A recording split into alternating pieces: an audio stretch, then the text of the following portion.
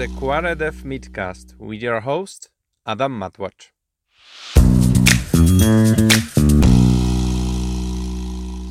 So let's jump into our guests, because who we have today? We have today two testing legends, Michael Bolton and James Bach. James Bach is a founder of Context-Driven School of Testing. He created and teaches the rapid software testing methodology. Michael Bolton is a consultant, software tester, and testing teacher who helps people to solve testing problems that they didn't realize they could solve. And he also became a co-author with James Bach of the rapid software testing, right? As you could hear already from Michael, Michael is having a class online very soon for Euro time zone, but James also have his classes online.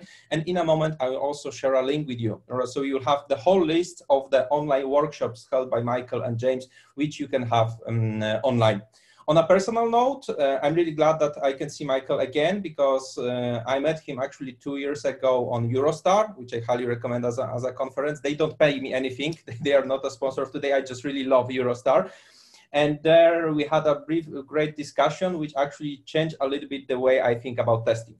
So that's one of the reasons why I'm really glad to have these two guys today as a guest, and I'm really honored that you took my invitation and joined me today. And two disclaimers.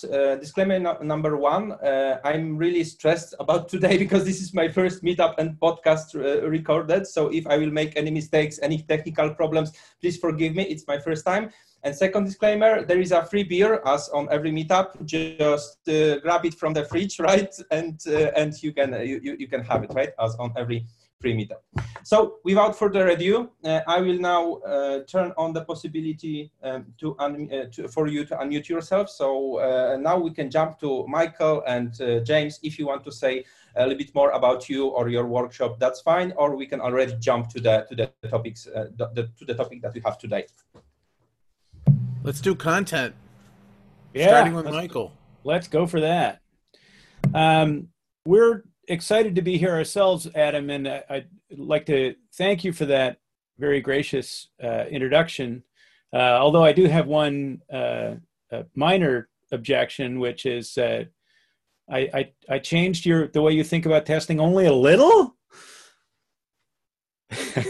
Okay. You changed it so much that actually I was thinking that testing is just a phase in my life, and right now I'm completely devoted into testing because I think it might be really interesting thing for direction for development, right? So before that, testing was just like a boring checking. I was mostly focused on the checking part, right? Checking documentation, checking stuff if stuff is implemented based on the documentation, and I didn't think of it as something that is can be so creative, need so much of thinking by and might be very creative way of work, right? So yeah, it was really inspiring for me. Well, I'm delighted to hear you say that, because we need people like you. We need people who are bringing that energy and that passion back to the craft. In particular, I think because of something that I've been noticing lately that worries me a lot.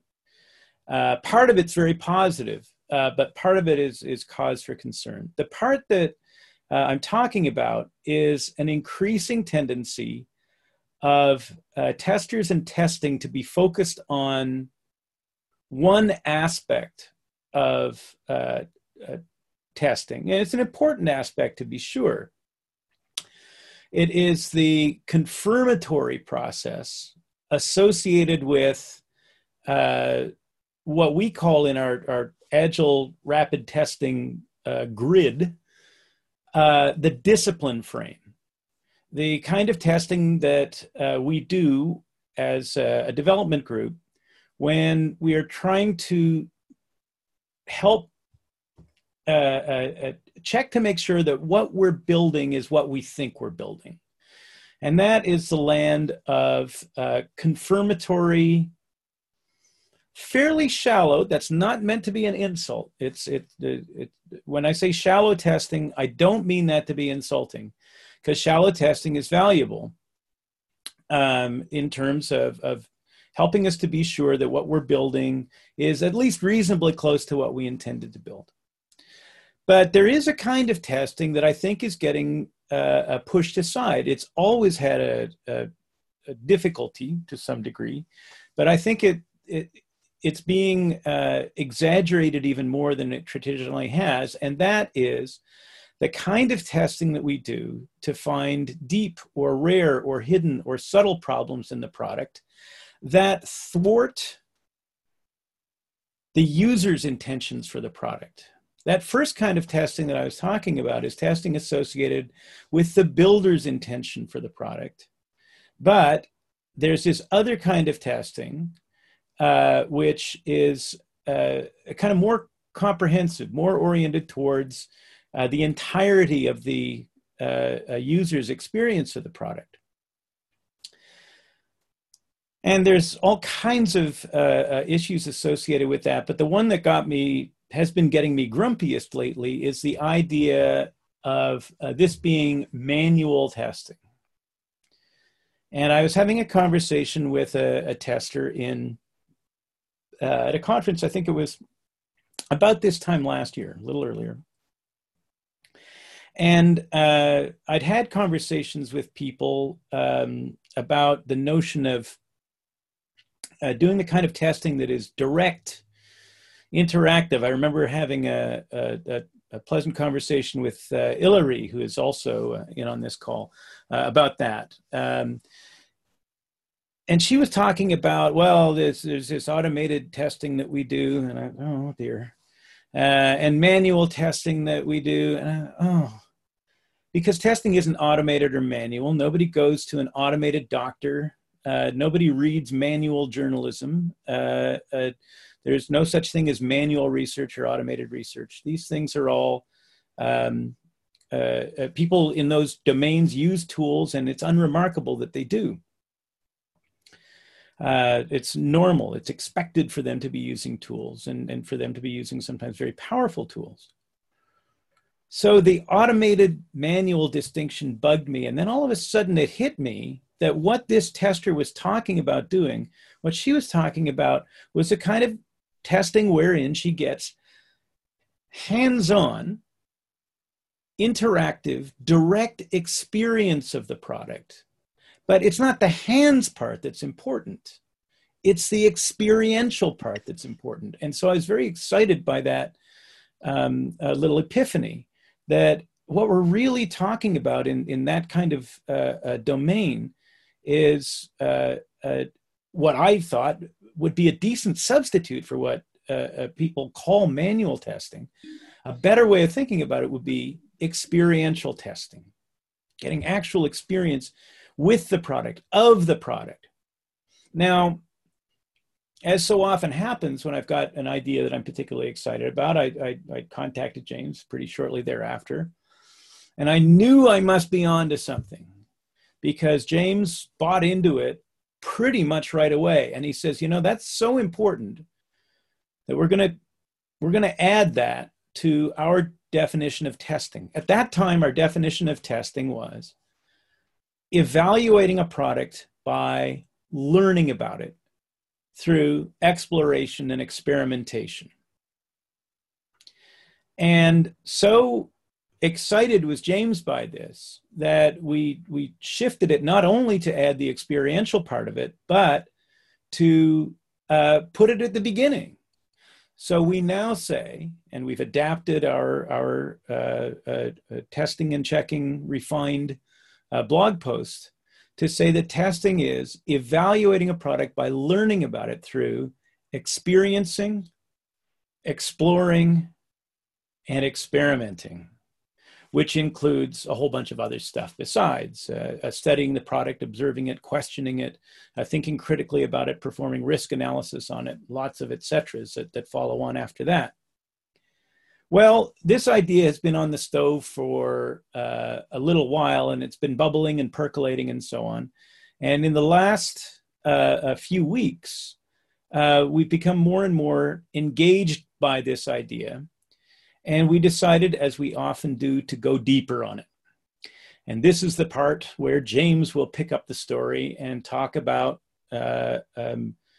how we began to delve into analysis of what experiential testing actually means to us. Yeah, that the James and Michael difference in this industry, what we do that's different than other people do is we don't like to let words just sit there as vague concepts that other people kind of understand, or maybe they don't. We like to delve into these things and say, what do we really mean by that? So we basically behave as philosophers in the best sense of that idea. So we've been breaking down, what does experiencing really mean? And that's content that we realize now is there's a lot to it.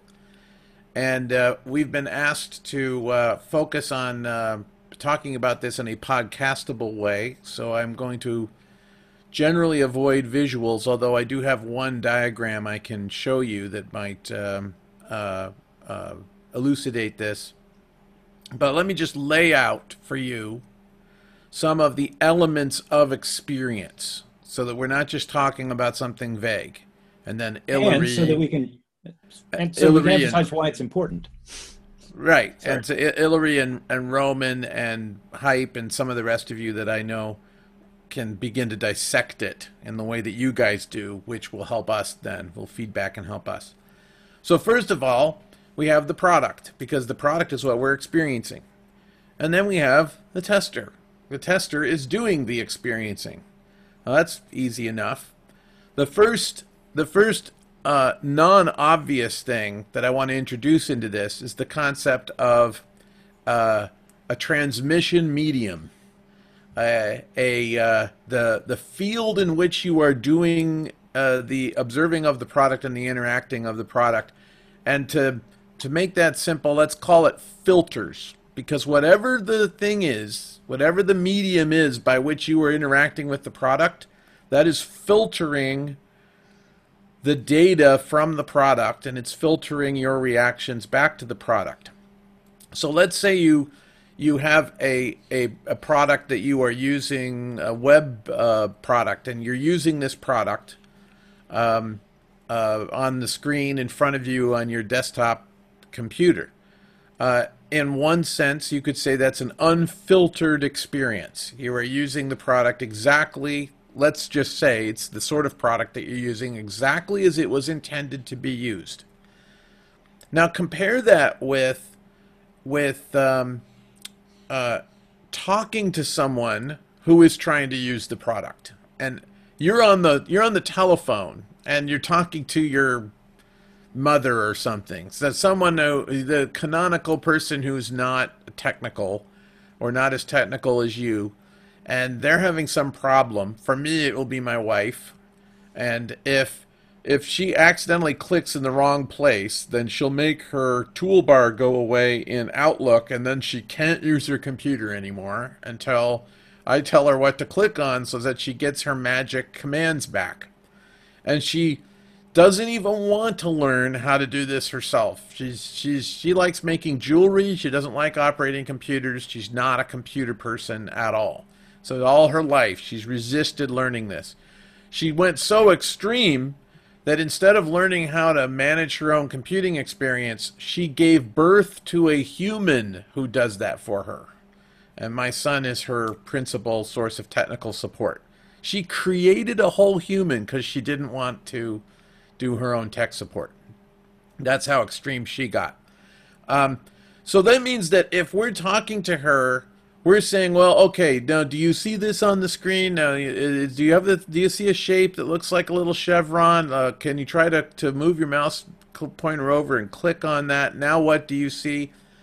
So if you are working in that way, you are filtered from the direct experience of the product. You are still experiencing the product, but you are experiencing it indirectly. And there are some aspects of what the product is doing that you will not see because they've been filtered out by the transmission medium. In this case, the transmission medium being the person who's between you and the product. But when you so-called automate your tests, you automate your checks, you are also filtering out the experience of the product.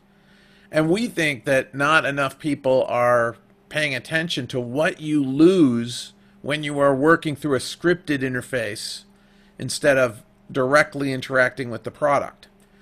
So that's filters. So think about all the different things that filter. And I would say that I define a indirect experience, or I should say, I would define the directness of the experience as the degree to which you are having an experience of the product which is unmediated by any external tool or agent. An external means external to the product. So for instance, if you have a product which is designed to be mediated by a human, for instance, a tool that's used by an agent at an airline to talk to you about your airline seat, in that case, it's designed to be used by the agent, not by you. So when you're talking to the agent, that's an unmediated product experience between you and that agent, because that's what you're supposed to do. You're not supposed to look at the screen of the agent.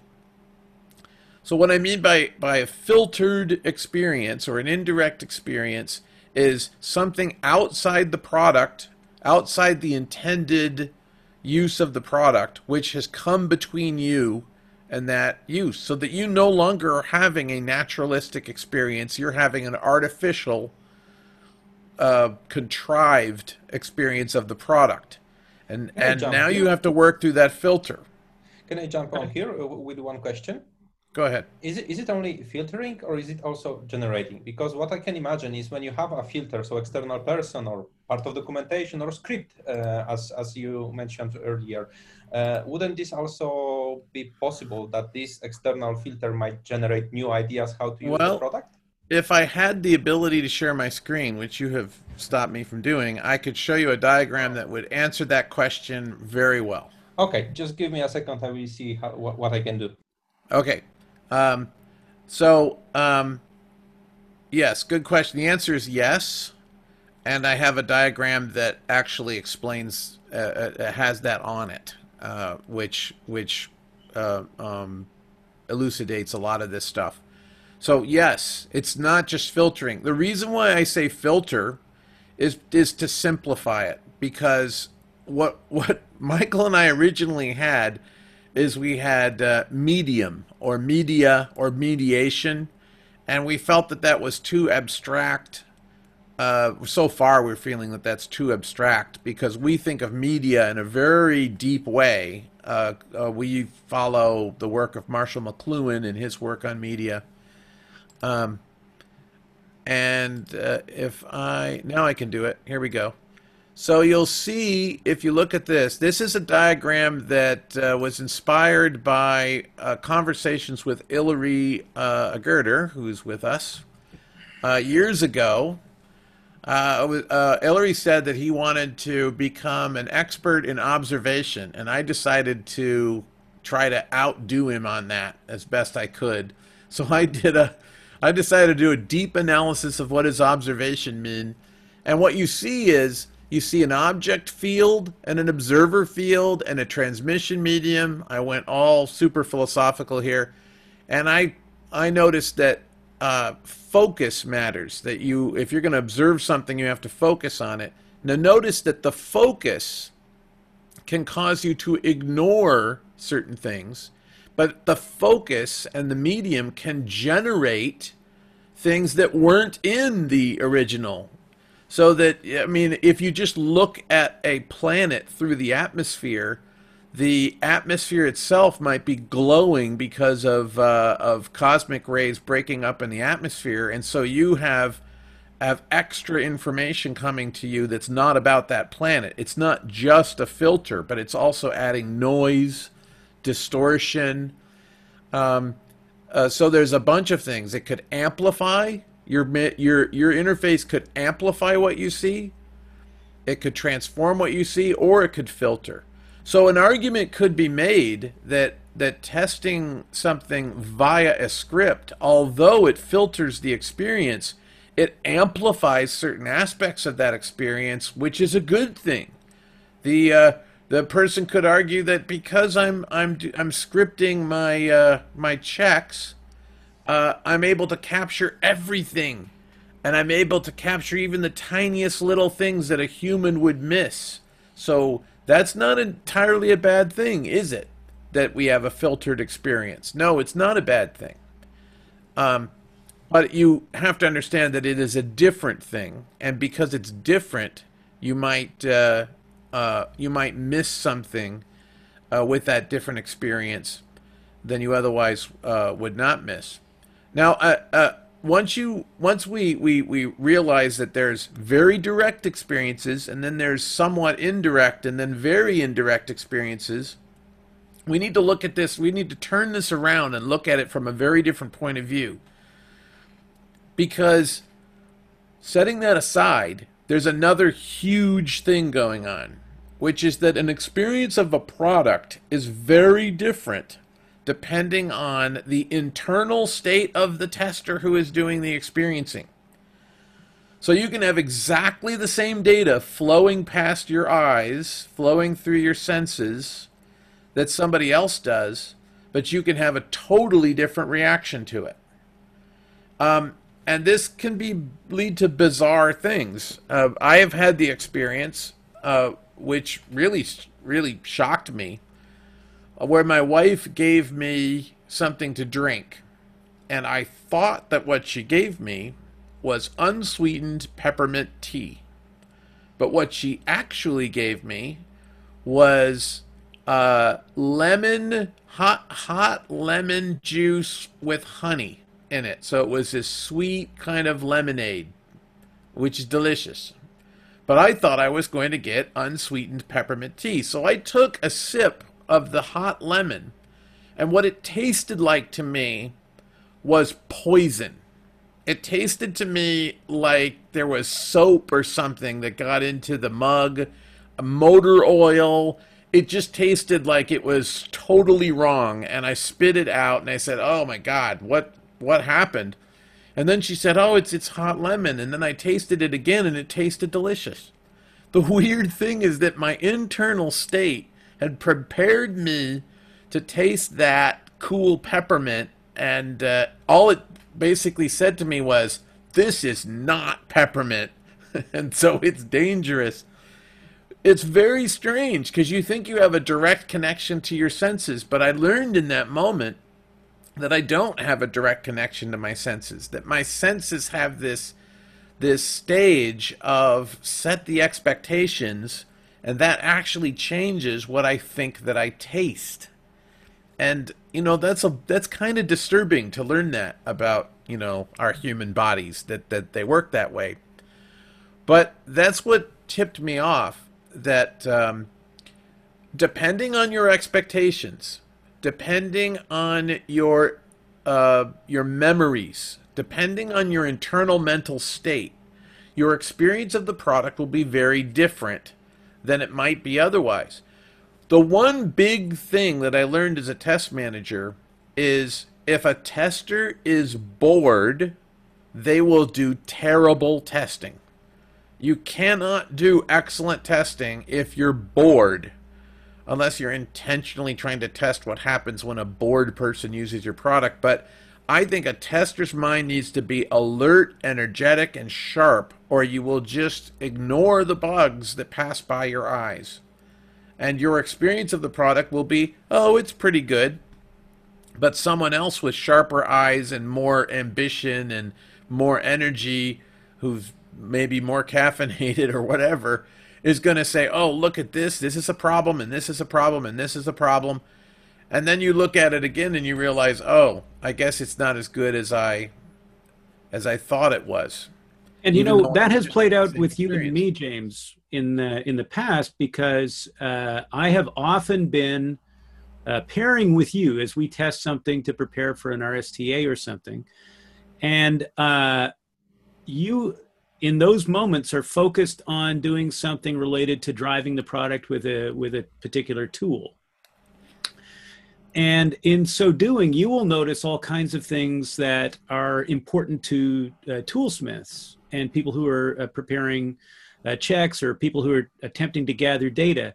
Meanwhile, I'm standing, in front of my computer going, look what's going right by your eyes, because your focus is different. So there's a not just anticipation and not just desire exactly, but also a kind of intention for what the product and what the testing is focused on.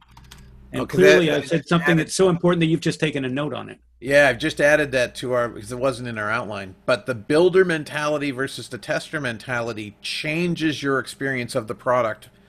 And another example of that is although Michael comes from a tech support background, I found when I moved tech support people over into my test team when I was at Apple, that at first, tech support people have trouble noticing bugs because they see the bugs and they immediately find a workaround, and then they shrug and say, well, there's a workaround, and they never report the bug.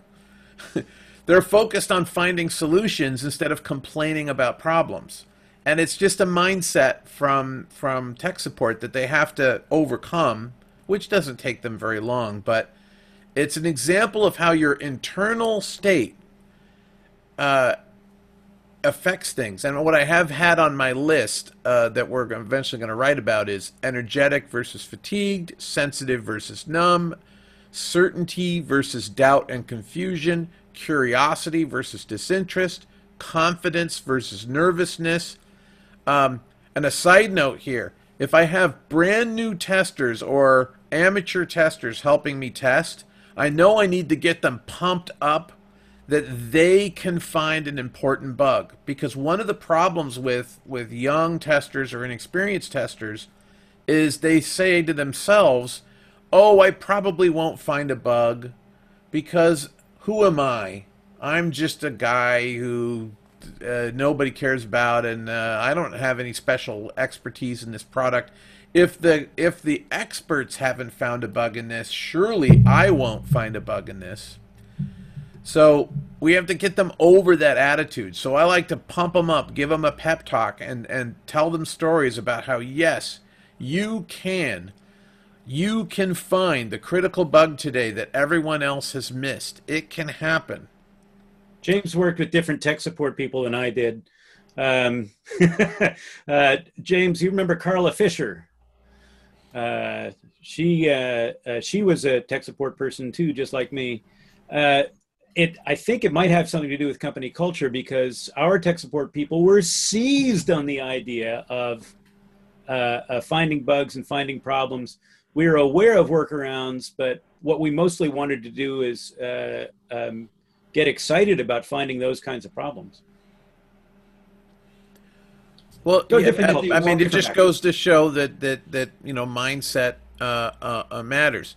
So let me just reel off a few of the rest of the elements that are currently on the outline that Michael and I are working on, and we're working this into a series of diagrams. So we've got tester and product. We have filters or between them, or the medium in which that they are experiencing this.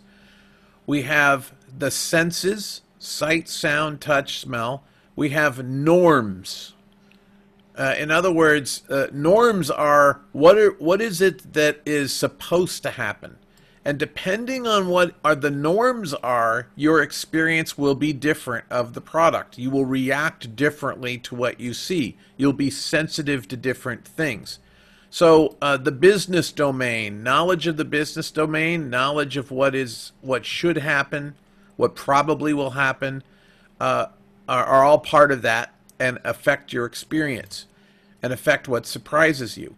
Other people are part of your experience because you're simulating a user, but you're not a user. I mean, you're simulating a customer, but you're not a customer. Or other people who aren't testers or who are testers that you have to talk to while you're doing this. Rhythm and tempo.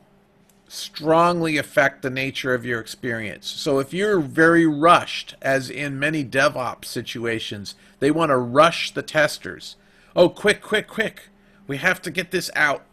There's another build coming. There's another build coming. So that you have to be really fast. And then you try to test really fast, and you're going to miss a lot of things that if you had just sat with it a little longer, you would have said, wait a minute, this is a problem. But, I only had 5 minutes, or I only had an hour, and I needed 6 hours to really understand what this was going to feel like. And then, of course, they say, well, if you can't test this fast, then we have to automate it. Well, now you're not getting the experience at all. The machine isn't going to do something differently if you run the automation 100 times over and over and over again, but the human will feel a lot differently. If you have the same experience 100 times, you'll start to notice things about that experience that you wouldn't have noticed otherwise. Let me jump on that one, James. I'm sorry, but do you know how, do you have ideas how to deal with that? Because that's a common problem, which I actually personally have seen very often. Just before the closing of the sprint, there are developers saying, okay, guys, you need to close all of these tickets, test them, right? Because we have closing in 2 hours and we have to close everything. And during the closing, if they are not closed, there is this always notion, okay, we have finished all the work, but the testers done the testing. But that's ridiculous. Right. Well, I get upset about that because we have finished all the work. Well, wait a second. Who says you finished all the work? Right. So what Michael is demonstrating is assertiveness. And a lot of what we do is teach testers to be assertive. And in order to be successfully assertive, you need to have credibility. So you've got to develop your credibility. Age automatically helps you develop your credibility, or if you're Hillary, you grow a wicked beard, and that develops your credibility. I have a little beard, but his beard is very intimidating compared to mine, and so he uses that. I use my thick glass frames, my glasses, cause people to assume that I'm smart. A stern voice. They're women who project a confident vocabulary. This is one reason why Michael and I work on our vocabulary so much, because we are silently communicating to people who don't read our biography that we know what we're talking about, because we use words in precise and powerful ways. And if anyone stops us and say, what do you mean by that? We could give you a 10-minute lecture on what we mean by that. So this creates the ability for us to say what the real work is. Because what you're saying, Adam, is that these people running this project, they've decided what real work is and what isn't real work. And all I'm saying is depending on how much credibility and influence you have, you are part of the decision about what is the real work and what needs to be done and what doesn't need to be done. Testers need to get involved in that. They have to know how to get involved in that, and they have to have the credibility to be listened to. Otherwise, people just think testing is just poetry. You're just writing poetry. Are you finished writing your poetry yet? Not even writing poetry, but performing a script that somebody else wrote. And that speaks to a question that Andrea is asking in the Slido, which is how do you pump the junior testers up? And my answer to that would be you don't have to. Just stop deflating them. Well, stop deflating them by giving them somebody else's ideas to act on. I think there are specific things, but amongst them is, stop slashing their tires. That would be helpful. But once you have patched the tires, there are some things you can do to pump them up. And one of them is tell stories. Tell a specific story. For instance, I tell a story about a tester who it was his first project, and on his first day working with me at ST Labs in 1997, he said, "Oh, I've heard of you, James Bach. I'm going to try to find more bugs than you will find. I'm going to compete with the great James Bach." And it was his first day testing, and I'd been testing for 10 years. So I said, I can't let this kid find more bugs than me. So I was trying to impress him. But during that project, in the week that followed, he found two bugs that I didn't find, even though I looked at the same screens he looked at and I saw the same things he saw, but he noticed two things that I didn't notice. And I thought that was so fascinating that I could stare at the same thing he could stare at, and I just didn't notice something. And I'll even tell you exactly what it was. It was a fish that was on a screen. And the fish was on a scale. It was a kid's game. And he noticed that the heavier fishes, somebody is unmuted, and I'm not sure who it is, but it's nobody on camera. Yeah, okay. He noticed that the heavier fish would cause the scale to go down and be depressed, but the fish would remain suspended in the air on some screens, but on other screens, the heavier fish in this kid's game would move down and be on top of that scale. So I saw the same thing where the fish was moving up and down sometimes, and other times the scale was moving up and down and the fish wasn't. I saw the same screens, but I didn't notice that inconsistency. I just looked at it and said, there's a fish, there's a scale, it's fine. And it was fascinating to me that he would notice that and I wouldn't. And it caused me to say to myself, literally any tester in the world can teach me about testing without even trying to teach me about testing. I don't need to work with people who are better testers than me. I don't need to work with people who are more educated than I am. I can work with anyone and they can do something better than what I do. And I can take that as a lesson if that's my attitude. So I tell this story to new testers. I say, you might teach me an important lesson about testing that I am going to turn into a story or a presentation that I'll make a bunch of money on and you won't. But you could be the next lesson giver in my career. And I know that, but you don't yet know that. And I want to tell you so that you realize how important you are to me in my education. That's one thing that I do to pump young testers up. Now you have to be credible, you have to tell a specific story of how a new tester taught you a lesson, maybe without meaning to, or maybe with meaning to, but you've got to tell stories like that, and then they go, oh, really? So maybe I'll win the lottery of wisdom, and it turns out that I have some kind of special power that will be helpful to people on the team. Oh, that's exciting. Another thing to tell people to pump them up is to tell them a story about a junior tester who screwed up, but it was okay. So, and that's important too. And I have some funny stories about that. And I like to use stories about myself, stories where I screwed up and I learned from it and it was okay. So I make sure they've heard some stories about that. I make sure they've heard stories about the other kinds of things, and that gets them pumped up. I see a question here from Przemysław. That's correct. Przemysław. What if your product is a service and you make changes to the products of others? Deep knowledge of, and it disappeared all of a sudden. Deep knowledge of the product is often not possible then. I'm not sure if I understand what you mean by... Yeah, so maybe let me explain. So I have a product, that it's made changes in the product of others.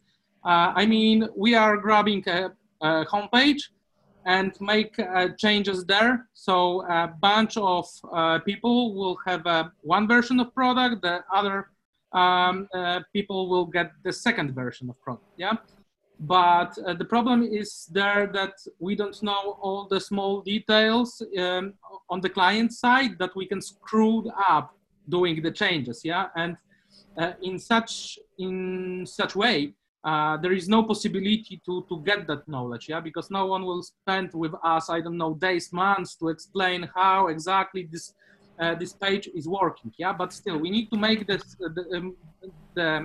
changes on the pages, and do not screw up the whole flow. Yeah. How do you know what changes you need to make? I mean, sometimes they are very small, like change the color of the button. Yeah. But sometimes they are big enough, like changing the form. Like form has 25 questions before the client go to the another panel. We just make the 2 questions from that 20. Yeah. So a lot of time this is a mix of guessing and balancing on, I don't know, experience of the QAs that we have on the board, but it's not always possible to have deep knowledge about product. Yeah. Well, it's not always possible to have deep knowledge of the product, but the question is, how do you feel about that? Are you okay with not having a deep knowledge about it? Of course not. If you are, go ahead, but be prepared for the risk that you'll be clobbered by something where deeper knowledge is more necessary. Yeah. So what we're saying is that this is an important issue. Whether you can resolve it or not, is a different matter. I just learned a term the other day called adversarial interoperability. Maybe some of you have heard of this. Adversarial interoperability is when your product has to work with another product that doesn't want you to work with it. Like if you're scraping screens of a competitor or something like that, and they keep changing their product to stop your product from working. I used to have a product which downloaded all the emails that were part of Yahoo groups, but it wasn't a product produced by Yahoo. It was a third-party product. So Yahoo kept changing its way that it was its web interface, which was what was being scraped in order to for this other tool to work. So I'd have to keep getting updates from this other product. With adversarial interoperability, you have a similar kind of situation where there are forces and there's information that you don't have access to, certain experiences that you can't have, and yet you have to work with the product anyway. So it's a problem, and one of the things we have to do is acknowledge the problem and make sure that if it's a risk that we can't get around, that we just make sure that the risk is identified and within our project, and that the people don't expect our testing to solve an unsolvable problem.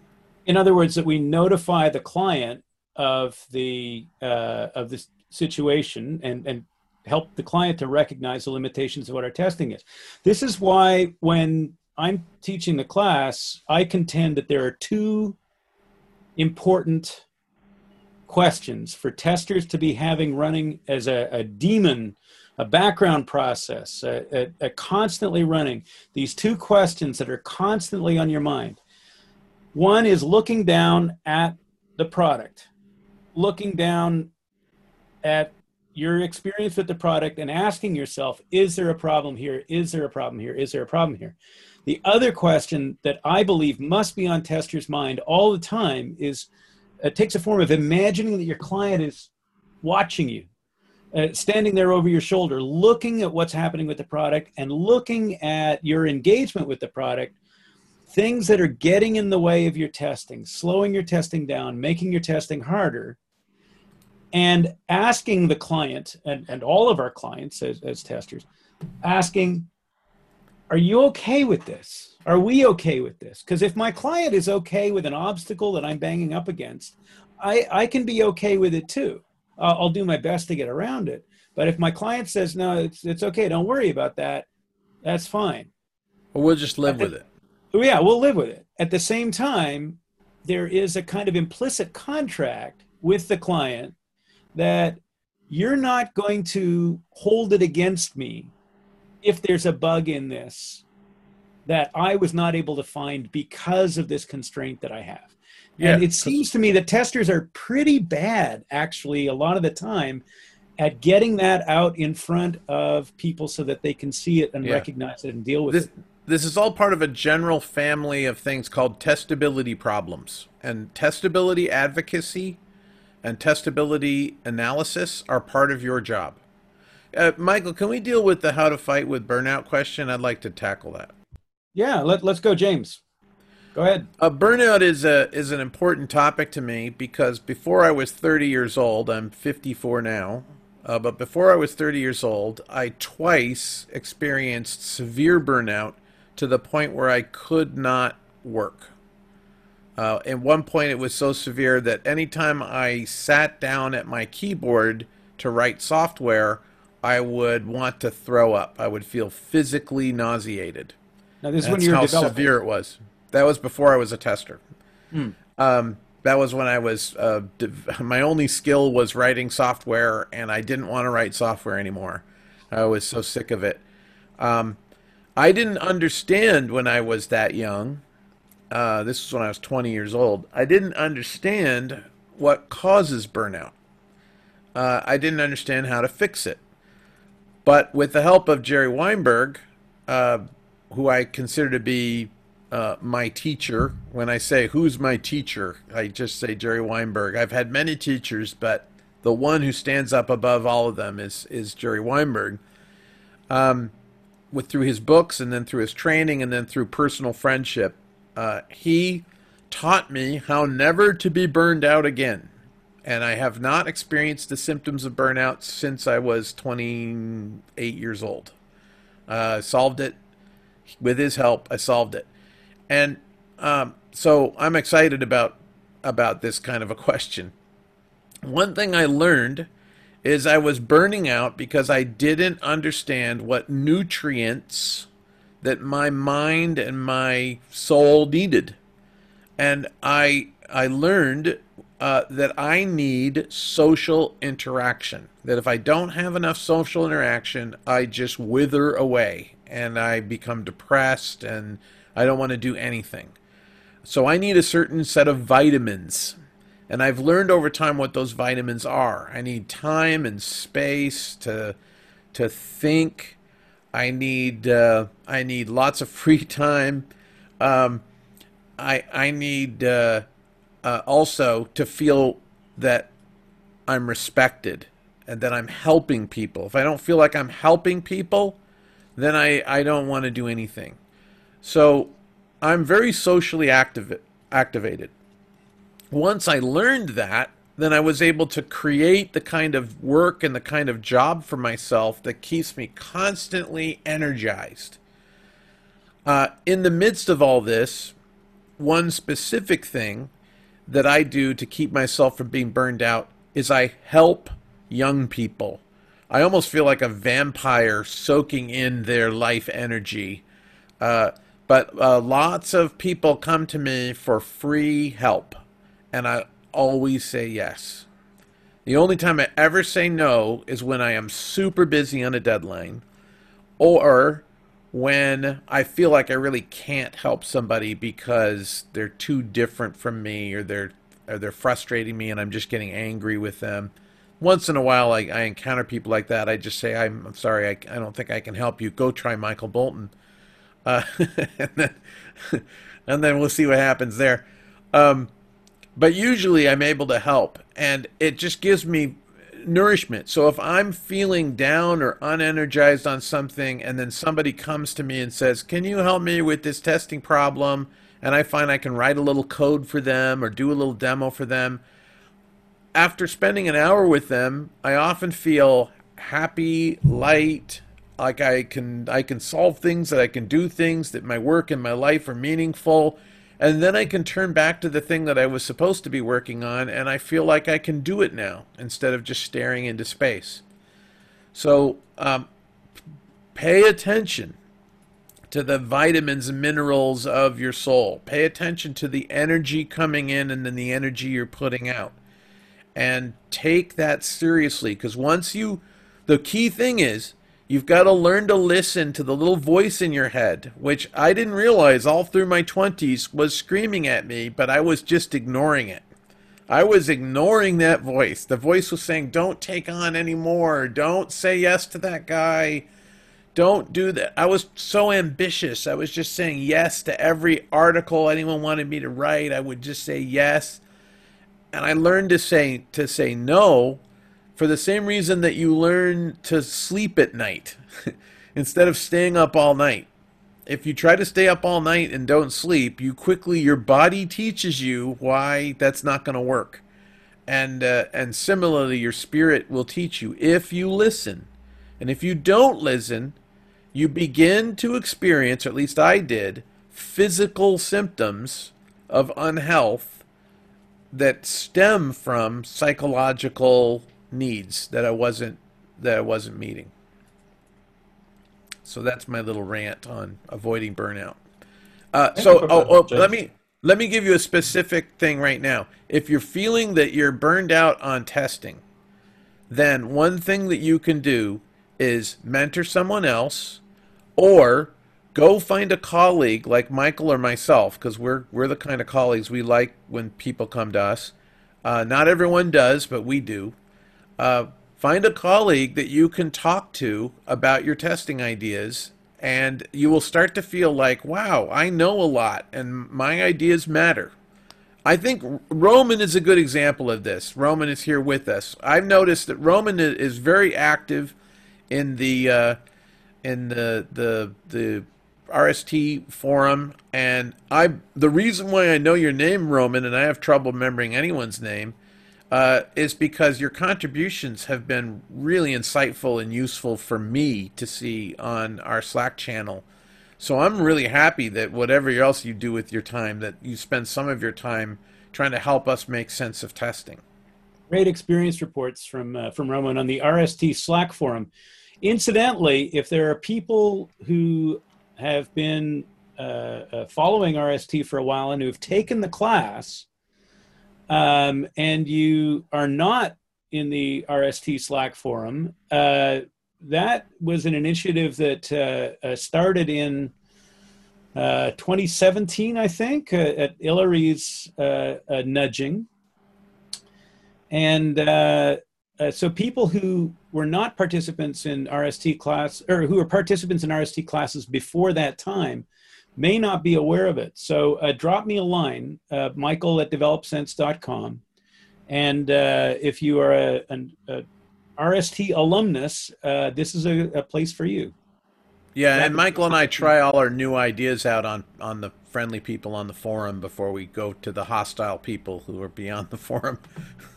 I just don't want to claim credit for something that I have not done. It was actually in the class, but it was this one guy from the UK that initiated it.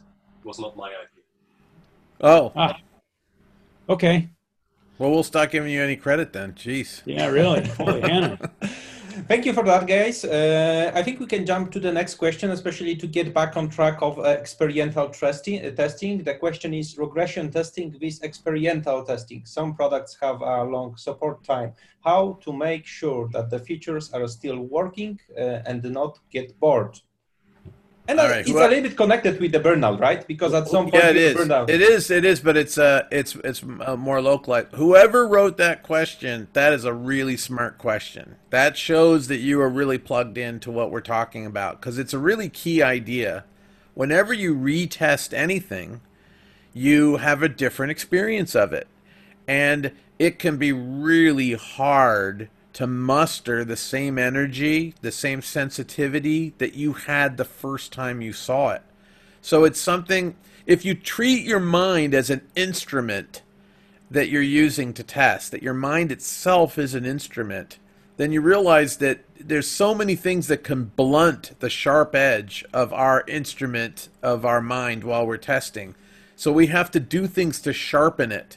One thing I do is I know I need to bring in other people to help me whenever I can, to get anyone else who has fresh eyes to take a look at the product, and that will help my eyes be fresher. It helps me get re-energized, which is something you can do on an agile team. I mean, they say that everyone is supposed to be involved in testing.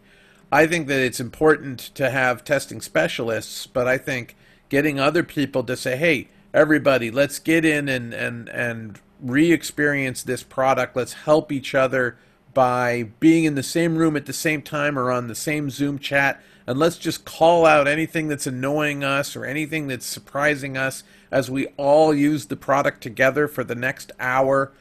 That can be a way that you can avoid the boredom problem. What's some other way, Michael, that you can think of? Another thing that I do is I have a background in theater.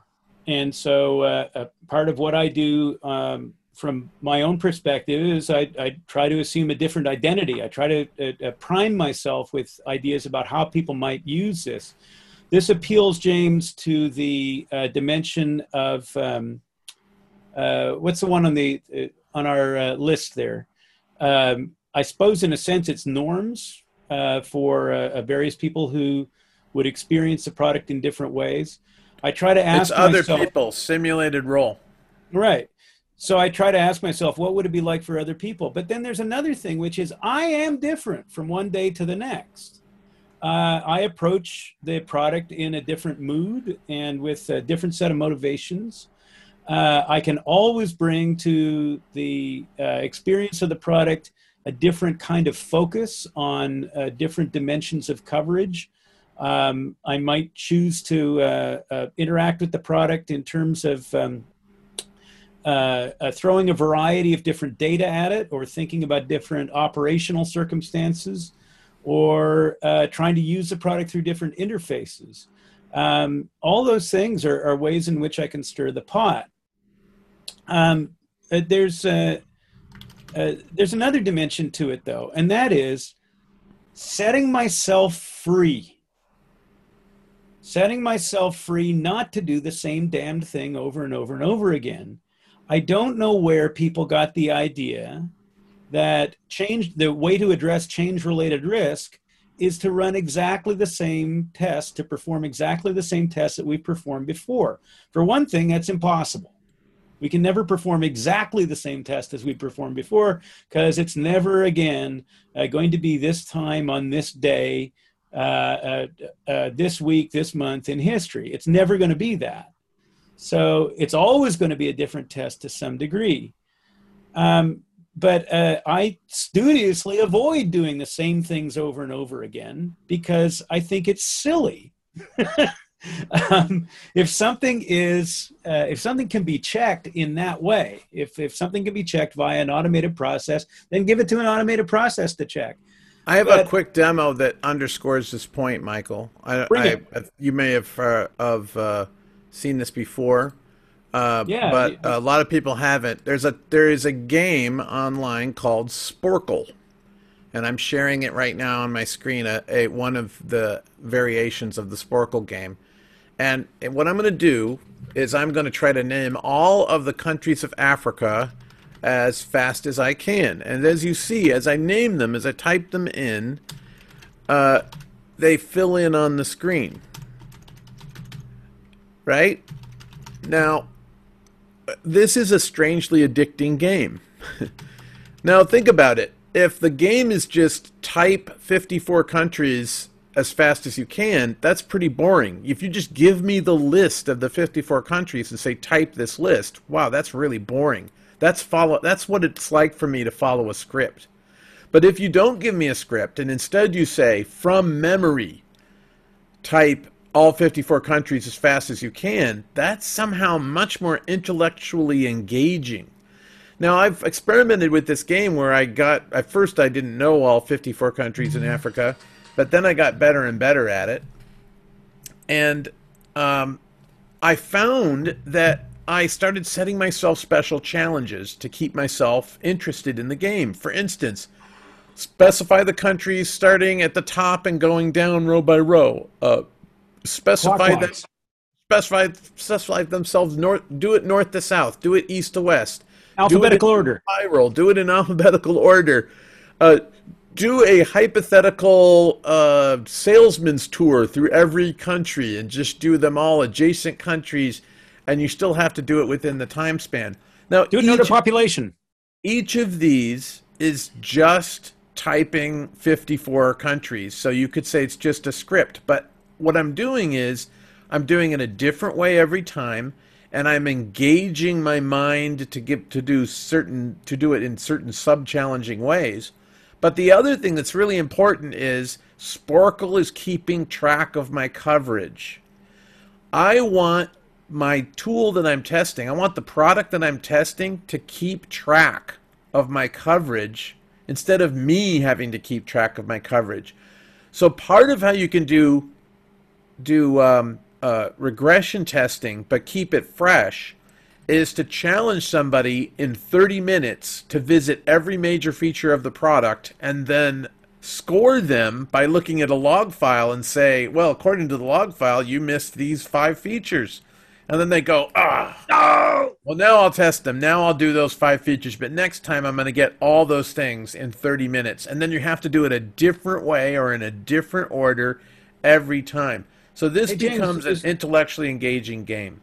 And then you can also ask questions about anomalies too, like why is it's Western Sahara, right? Why is that in gray? I love what you sure. Yeah, I love what you have done there, guys. James, it's called gamification, and what one of my team members have done actually, and I think it might be it's a very similar advice which I can give. During the testing dojo, one of my team members have invented a game, and a game was made of like 10 or 15 questions to the system which we were testing, and the questions were about where you can find this and these options, or how you can input data in a way that it will show this and that, and so on and so on. So, and some of these questions, even I, after testing the product for 2 years, and this was a junior tester that have invented this game. After 2 years of testing this product, I didn't know the answers just straight away. I had to take the product and find my way through the product to find answers for that game. And we gave this quiz to people that participated in the testing dojo. And the additional thing, what was great there, is that everybody have found their own way to find the answer. So it was right. Everybody was doing exactly the same. My brother and I wrote an article about that technique. My brother calls it open book testing, and he used that technique on the Microsoft Flight Simulator test team 10 years ago or 15 years ago when he was doing that. And they would have questions like, what are 5 ways to start the engine of the airplane?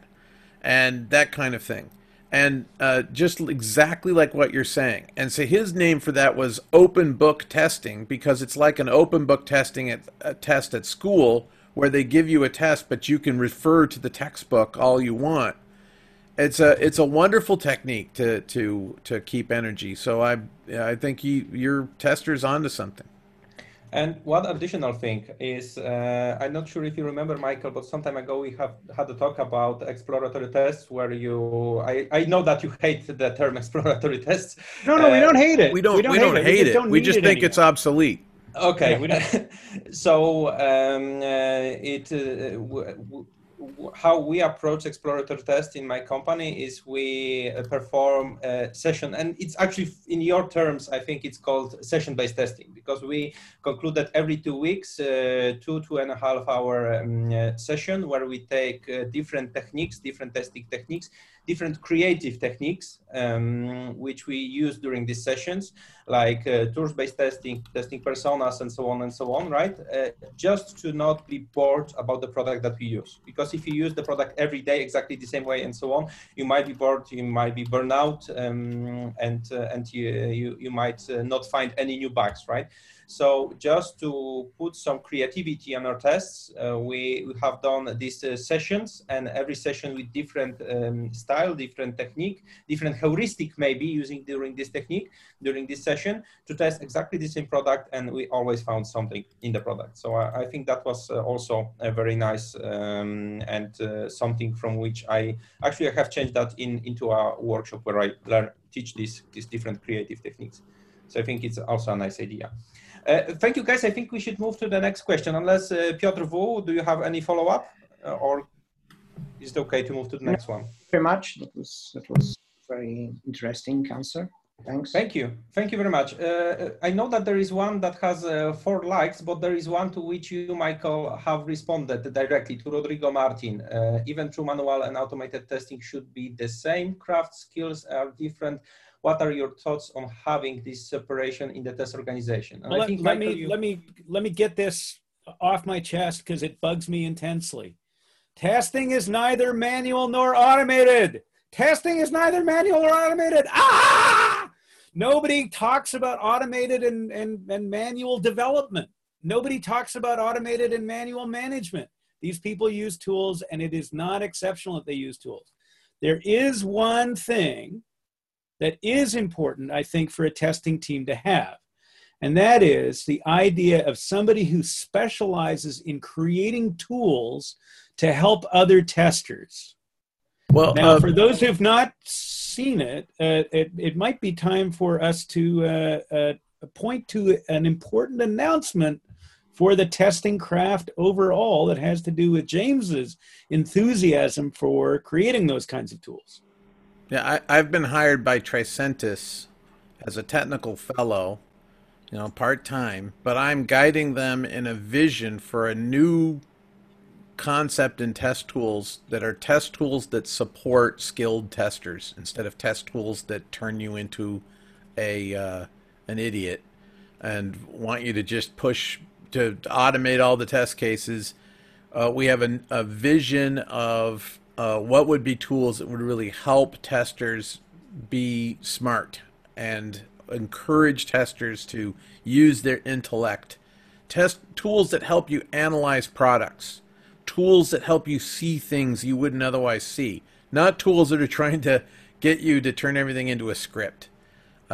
So I'm very excited about that because the guys at Tricentis that I'm working with they believe in this vision, and so we're at the very beginning of building tools about it. But it's just recently been announced by Tricentis, and so that's what Michael's referring to. Here's a term. Instead of manual versus automated tester, what I suggest that you say is some testers are coding testers and some testers are not coding testers. A tester with the skill of writing code is interesting. If you have coding skills, there's certain things you can do to create tools and manage tools and that sort of thing. Now, remember, though, that if you don't have coding skills, that doesn't mean that you are lesser than the people who do have coding skills. Because speaking as someone who is a coding tester, it's a curse as well as a gift. Because I think like a coder. I look at things the way a coder looks at it. That means that I don't have certain feelings that normal people have when they see complicated interfaces and difficult to use software. It might look to me like, oh, that's fine. And then my wife tries to use it and she can't even get it started. And then I realize, I guess I was looking at it as I was looking at it with coder eyes rather than with ordinary user eyes.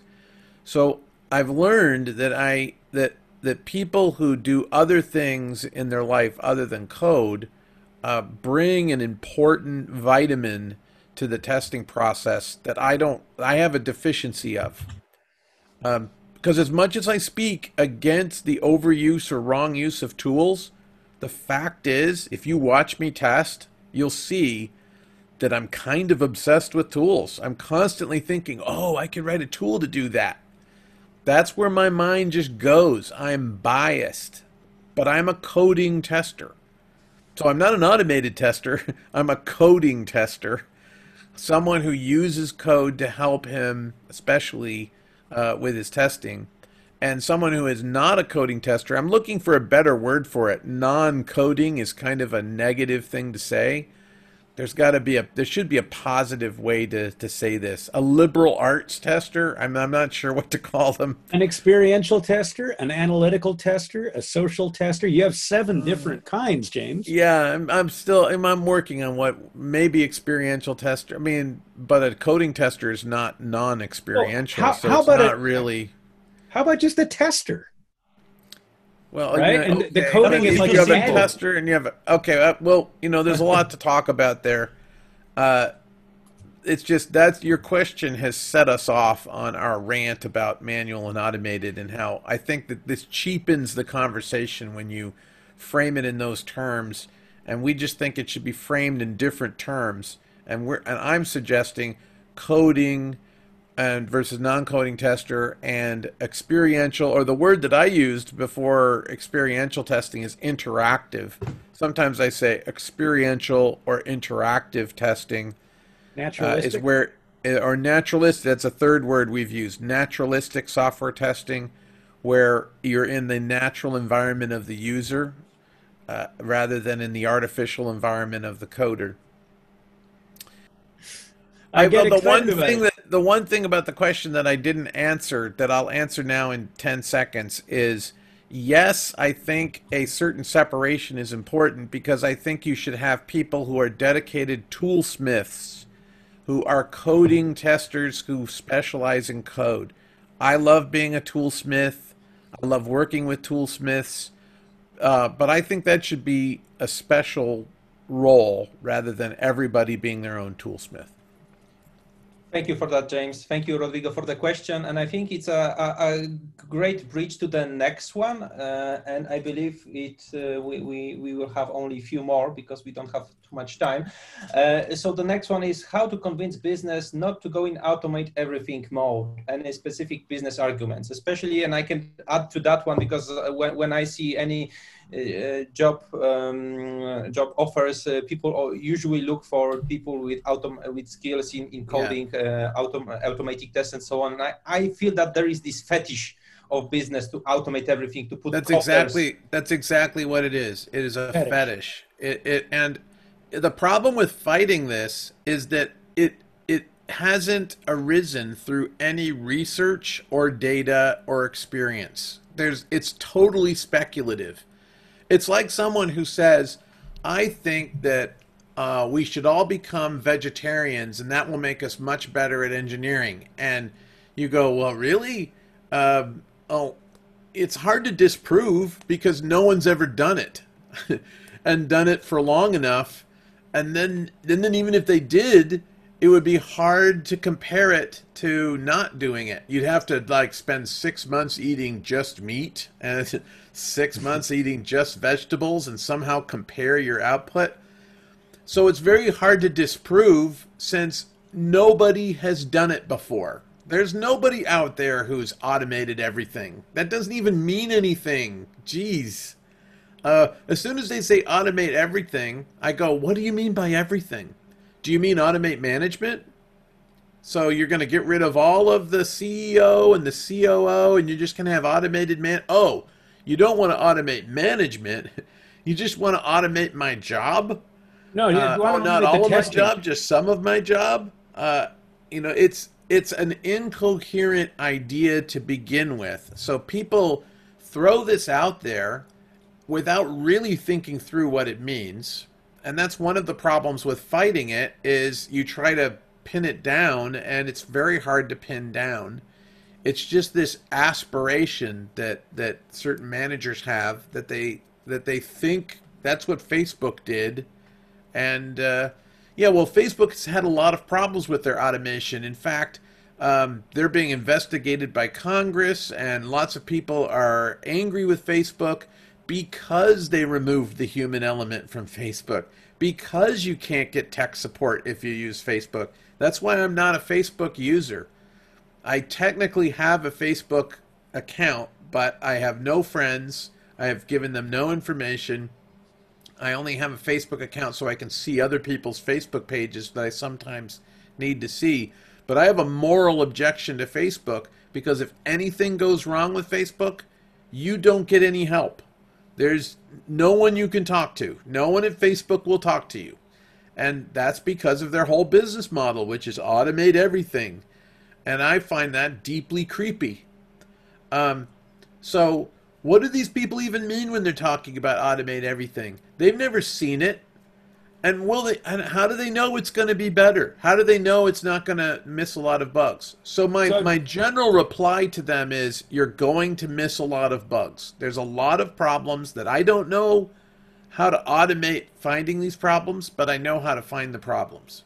Well, there's And another want me not to find them? aspect of this is that I think the problem is that when they look at what developers are doing, they have a sort of recognition that what developers are doing is sort of complicated and mind-oriented stuff and design-oriented stuff. So they don't bring up the idea of automating the programming very much.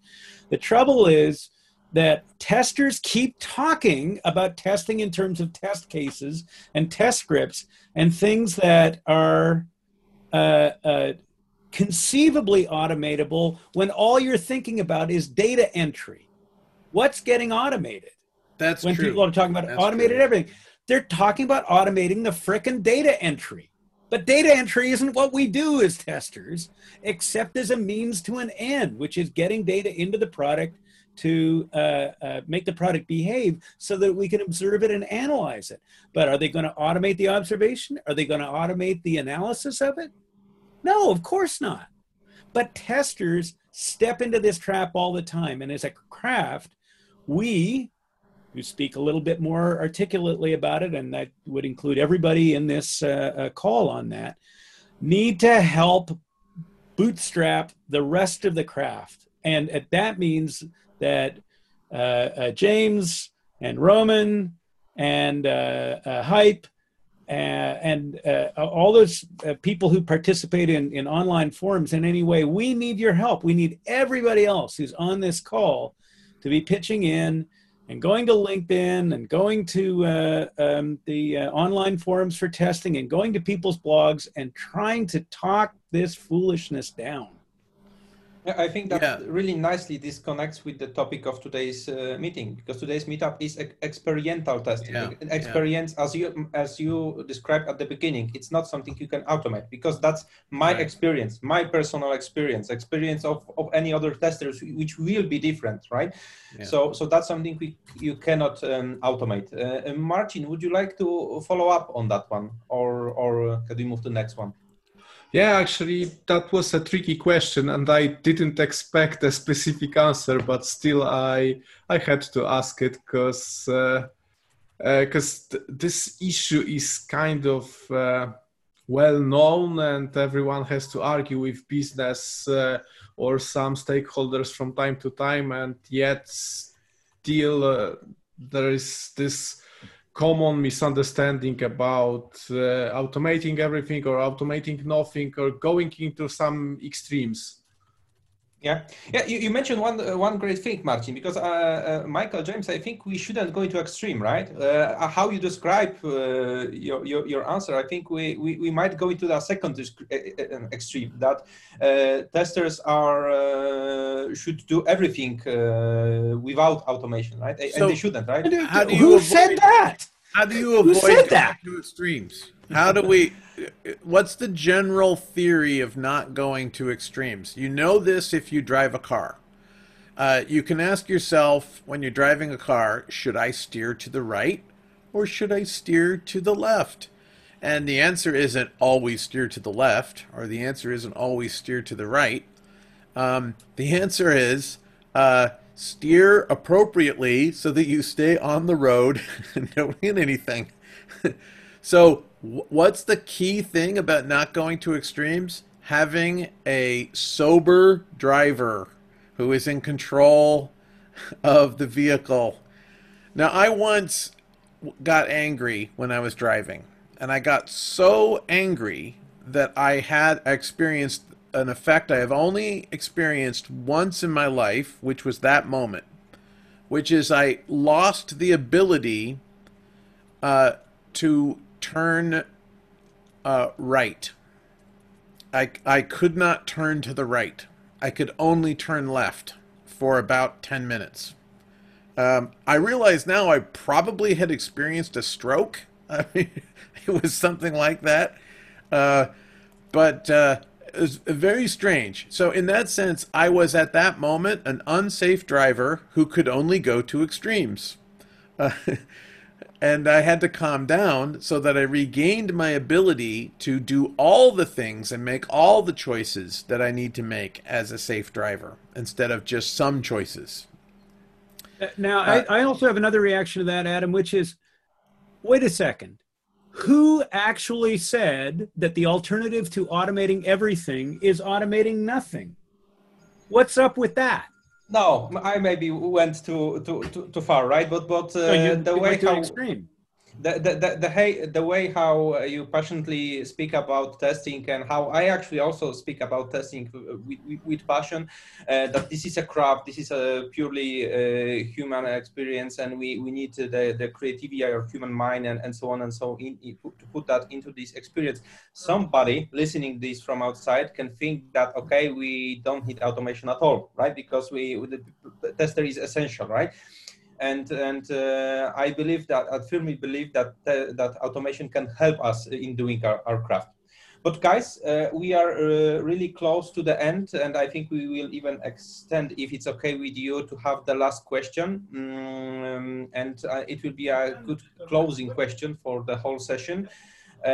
Could you suggest any three most important books that influence you on your testing? That question is from Piotr. Michael have disappeared, so maybe we can. Yeah, I have so many books, but it cannot be yours. I can cannot already be yours, tell James. Well, I can tell you. I'll predict what Michael will say. A book that has profoundly influenced Michael and I in the last few years is called Tacit and Explicit Knowledge by Harry Collins. It it changed how we taught our class. It changed how we see the world. Another book that was very influential on us and taught us about a concept called legibility is called Seeing Like a State. It's a weird title, Seeing Like a State. And that book is all about how nation states try to implement policies to control their people, and then they end up completely not controlling them. Everything gets out of control. And it's the idea of legibility, which is all about what is it that makes something viewable and seeable and understandable. Yeah, Hillary beat you to it, man. One other book that I would recommend, which is particularly related to experiential testing, is the book called Tempo by Venkatesh Rao. And by the way, Venkatesh Rao's website, Ribbon Farm, is one of the most insightful blogs. It is a mind-blowing blog. I fear to read Venkatesh Rao's blog posts because I know if I read it, I'm going to be changed. And I don't know, I can't predict how I'm going to be changed, but his ideas cause a chemical reaction in my brain, which modifies my brain structure. And so not many bloggers can do that. But he does these really interesting philosophical posts about the nature of systems and social reality. And actually, I learned about legibility first from reading a post in Venkatesh Rao's Ribbon Farm blog. So those are three books I would suggest. What would you suggest, Michael, for your three books that influence? My three books: Perfect Software and Other Illusions About Testing. Oh, how prosaic! I know. Lessons learned in software testing. Yawn. But yeah, I wrote that one. All right. Yeah. So you wrote it. I didn't think you'd get too upset about it. I think this one is fascinating. The Shape of Actions by Harry Collins. Oh, I guessed you were going to say Tacit and Explicit Knowledge. Yeah, Shape of Actions is really great too. Tacit and Explicit Knowledge Actions is right here. There's that one. But also from Harry's library, this is an amazing book. The Golem. Oh, The Golem, yeah. And The Golem at Large. These are two books, in fact, from Harry's stuff. Now I have to refile. The Golem is a book that's all about how it's the myth of scientific reproducibility. It's kind of a myth. It turns out that in formal scientific experiments that are supposed to be reproducible, there's a lot of controversy about reproducing them. And if one scientist can't reproduce the work of another scientist, they're often just accused of being incompetent. Oh, you don't know how to raise rats the way I do, so that's why your experiment didn't work. So it turns out there's a lot of social construction and credibility maintenance in actual hard science work, which is exactly the truth in testing as well. Testing is highly, highly social, and you need to develop your credibility if you want to get anywhere as a tester. And because testing as a craft hasn't worked very hard on developing its credibility, we are bullied by every other part of the engineering process. Everybody bullies testing. Everybody thinks they know how to test. Everybody thinks testers should write test cases. People who don't know anything about testing have strong opinions about testing. And the only way to solve that, I think, is by removing the vacuum, by becoming powerful thinkers ourselves and become good at explaining our work. One more book, though, that we haven't mentioned, which I have often described as the fundamental textbook of software testing. It's a difficult book to read, but it changed the structure of my brain. And that is Introduction to General Systems Thinking by Gerald Boimberg. Thank you guys for that. I will try to summarize all of these books later on the meetup page. So to all participants that were signing for today's meeting, I will send an email or post it in a comment the summary of all of the books that you mentioned, guys. If I will have any problems, I'll just reach you. Yes, Michael, you want to say something? Yeah, there's something I'd like to mention from the Golem at Large, the Harry Collins book, because it is central to the idea of what experiential testing is all about. In the middle of the book, right around page 64, Harry talks about, and it's actually Harry and Trevor Pinch, who's the co-author of the book. One of the things that confuses us about the way we're exposed to science is that it's presented following the conventions of the demonstration or the display. Now, this is a lot like checking in the sense of something that can be done algorithmically to demonstrate that the product works. Checking and demonstration have a lot in common with one another. They're not exactly the same. But if we're not specialists, we learn about science firstly through stage-managed demonstrations at school, and secondly through demonstrations come displays on television. This is one of the means by which we think that the characteristic feature of scientific tests is that they always have clear outcomes. Yeah? A demonstration or display is something that is properly set before the lay public precisely because its appearance is meant to convey an unambiguous message to the senses, the message that we are told to take from it. But the significance of an experiment can be accessed only by experts. It is this feature of experiment that this book is trying to make clear. It's important that demonstration and display on the one hand and experiment on the other are not mistaken for one another.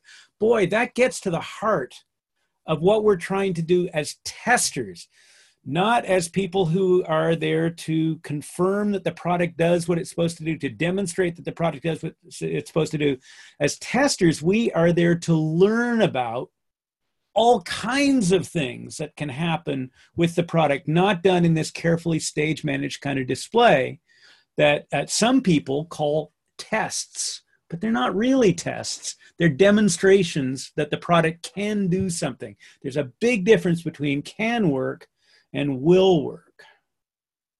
And that passage in this book speaks to that. And by the way, as I'm reading it, I notice that there's a typo in it too. It says, can only be accessed by experts, and they meant by experts. Finding bugs. That's an experiential thing, right? I'm reading the book again, and I'm looking at it with fresh eyes. So there you go. Thank you.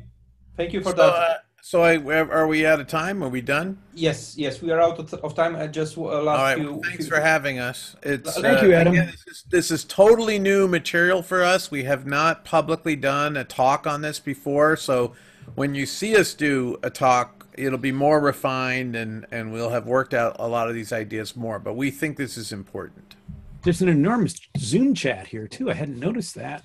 Yes, going by. a lot of people have had even discussion there. I just wanted to throw one more thing around books. One which Michael recommended to me some time ago. It's Explore It, and it's a book that also around this experiential testing, because it showed to me how big the whole domain is, right? How many things that you can consider during testing, which I can also recommend.